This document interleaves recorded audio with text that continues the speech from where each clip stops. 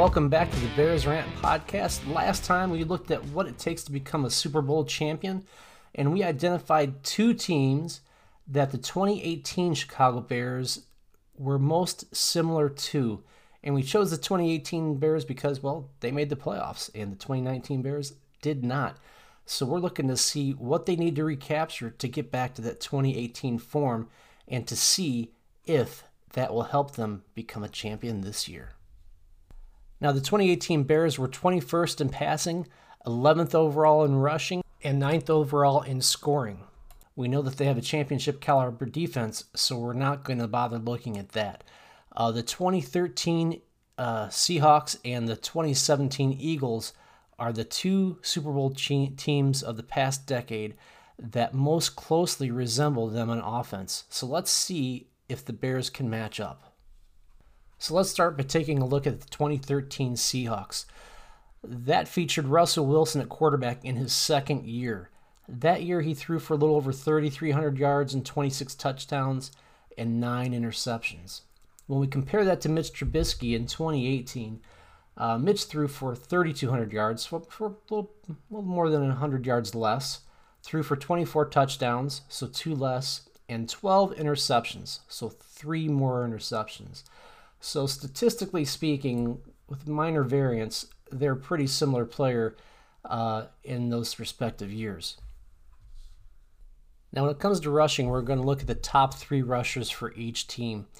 For the 2013 Seahawks, you had Marshawn Lynch, Russell Wilson, and Robert Turbin as their top 3 guys. Lynch rushed for approximately 59% of their offensive rushing yards, Russell Wilson 19%, and Turbin 15%. Now, a very important thing to note there is Russell Wilson is among the top 3 rushers for that team. So this team is built primarily on rushing, right? So similar concept for the 2018 Bears. Jordan Howard rushed for 53% of the yards, and Tariq Cohen 21%. And Trubisky was the third leading rusher for the Bears with 15%. If you look at the comparison between the two teams, the top 3 rushers for the Seahawks gained 93% of their rushing yards. The top 3 rushers for the Bears gained 89%. So again, statistically, virtually even. Quick note here, I'm sorry I keep saying rushing yards. I actually mean rushing attempts for both teams. Okay, so next up, let's compare how they did in the passing game in terms of receivers. We're going to look at the top 5 receivers for both teams. For the Seahawks in 2013, they had Golden Tate with 24% of the targets, Doug Baldwin with 18%, Zach Miller, yes, the Zach Miller that used to be a Bear, 14%, Marshawn Lynch, 11%, and Jermaine Kearse, 9%. So even though Marshawn Lynch was a heavy run contributor, he also contributed in this passing game.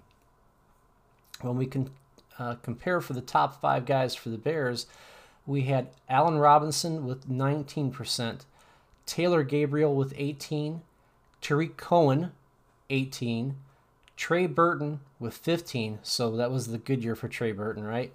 And Anthony Miller with 11%, and then if we look at the total percentage of those top 5 guys for each team, for the Seahawks, those top 5 caught 76% of the passes, were targeted 76% of the time that the ball was thrown. And for the Bears, the top 5 guys were targeted 81% of the time that the balls were thrown. Yardage-wise, pretty similar. The Seahawks from 13 had 3,500 yards. The Bears from 2018 had 3,700 yards. So again, there's a little bit of a difference between the target percentage totals for those top 5 guys. It just means that the Seahawks spread the ball out just a little bit more. If we drop down and grab the 6th guy, Sidney Rice, then we're talking about 85%. So, pretty similar numbers in order for this run-first formula to work. All right, so next up, let's talk about the 2017 Eagles and see how they compare. Carson Wentz was the leading passer for the 2017 Eagles. throwing for almost 3,300 yards as compared to the 3,200 for Mitch Trubisky. He threw for 33 touchdowns compared to the 24 for Mitch, so significantly better in that category. Wentz threw only 7 interceptions to Mitch's 12, so again, better. So when you compare Wentz, Wilson, and Trubisky across these 3 years, obviously Wentz is the most accomplished passer at this point, and given that Russell Wilson was only in his 2nd year and Trubisky is now going into his 5th, you would expect Trubisky to be much more aligned to what Wentz was able to accomplish in the Super Bowl year. Okay, now the top 3 runners for the Eagles. LeGarrette Blount with 37% of the attempts, Corey Clement with 16%, Jay Ajayi with 15%, so that's your top 3 there. They only total 67% of their attempts for the year, due in part to injuries. If you want to get up to the same level as what the Bears had with their top 3 guys, you need to add in Carson Wentz with 14% and Wendell Smallwood with 10%. Now, an important note there, I mentioned Carson Wentz. I also mentioned Russell Wilson when we were talking about the Seahawks. That's going to be an important factor that we're going to discuss here in a second. Now, when we talk about the Bears, we talk about Jordan Howard with 53% of the attempts, Tariq Cohen with 21%, and Trubisky with 15%. Now, remember, these are 18 numbers. If we look at 19, Mitch Trubisky was injured and didn't rush nearly as much as he did in 2018. But I do want to make sure that we all understand that this formula of run first, or at least being more effective in the run game, is heavily dependent, at least in our sample size, that your quarterback is a significant contributor. And by that, I mean he needs to be rushing for 300 to 400 yards on the season in order to make that run game more effective. So the reason I mention that is we need to also take a look at what Nick Foles brings to the table in terms of the running game. Now, quickly, if you recall, in 2017, he was a significant part of that miraculous run to the Super Bowl for them, where he played extremely well at quarterback for them in the playoffs. He also started 3 games for them in the regular season and played in 7. He threw for a little over 500 yards, 5 touchdowns, and 2 interceptions, so all good numbers. However, when we look at his rushing contribution during the regular season, he only ran 11 times for 3 yards, so 0.3 yards per carry. If you compare that to Wentz, 4.7 yards per carry. If you compare that to Mitch, 4.9 yards per carry. So in order for this formula to work out, you need to have a much more significant contribution from your quarterback in that run game, because it is a run-pass option game plan for the Bears. Now, before you say, oh, that's just an anomaly for Nick Foles, let's look back over his career. He started in the league in 2012. In that year, he rushed for 42 yards. The next year, he rushed for 221, his career high. Then he rushed for 68, 20, -4, 3, 17, and 23. So that 221 was the anomaly, not the norm.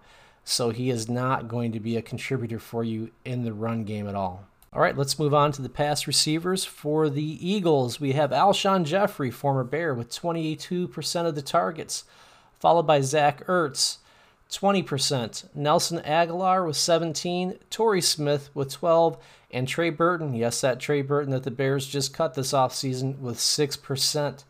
To bring that up to the 81% overall that the Bears had, you got to add another guy, Brent Selleck, another tight end, with another 4%. That gives them 80% of the targets for the team for the year. So all that means is they spread the ball out just a little bit more than the Bears do, or at least they did in 2018. Now for the Bears in 2018, your top 5 guys again were Allen Robinson with 19%, Gabriel with 18%, Tariq Cohen with 18%, that same Trey Burton with 15%, and Anthony Miller with 11%. Now, if you paid attention, because I didn't call it out, when we were talking about the Seahawks and the Eagles, members of the top 5 for both were the tight end, because especially in that Eagles system and the Bears system. Tight end is critical. And if you look at this past Super Bowl, two of the best in the game were playing in the Super Bowl. So wrapping up this comparison, again, pretty similar teams, statistically speaking. However, Carson Wentz was significantly better than Mitch Trubisky in both touchdown and interception production. And if you look at the run game, the Bears were actually more significant in that they needed fewer guys to get the job done, simply because they had fewer injuries. All right, so what overall does this mean? Can the Bears win the Super Bowl this year? Can they be effective in this formula? Well, in order to win the Super Bowl this year, this is the formula they have to go for. This is the most realistic for them. I don't think that they have the capability to be a top 5 passing team. I do think that they have the capability to potentially be a top 8 or so running team. But that relies heavily on Mitch Trubisky being the quarterback. So if you are a Bears fan, you have to root for Mitch Trubisky to win the quarterback competition, because Nick Foles is not going to give you anything on the ground. You've got to hope that Mitch is effective enough in the pass game that he can win the job, because he does have the talent to contribute 3 to 4, maybe even more 100 yards over the course of the season on the ground, to give you that extra dimension, that extra threat on the ground that they need in order for this to work. Like we said, for both the Eagles and the Seahawks, the quarterback was a significant contributor on the ground. That unpredictability opens up other things, not only for the passing game, but for the other running backs. So if the Bears are going to contend, the logic says that it's got to be Mitch Trubisky under center, and that he returns to the form and hopefully improves on the form that he had in 2018.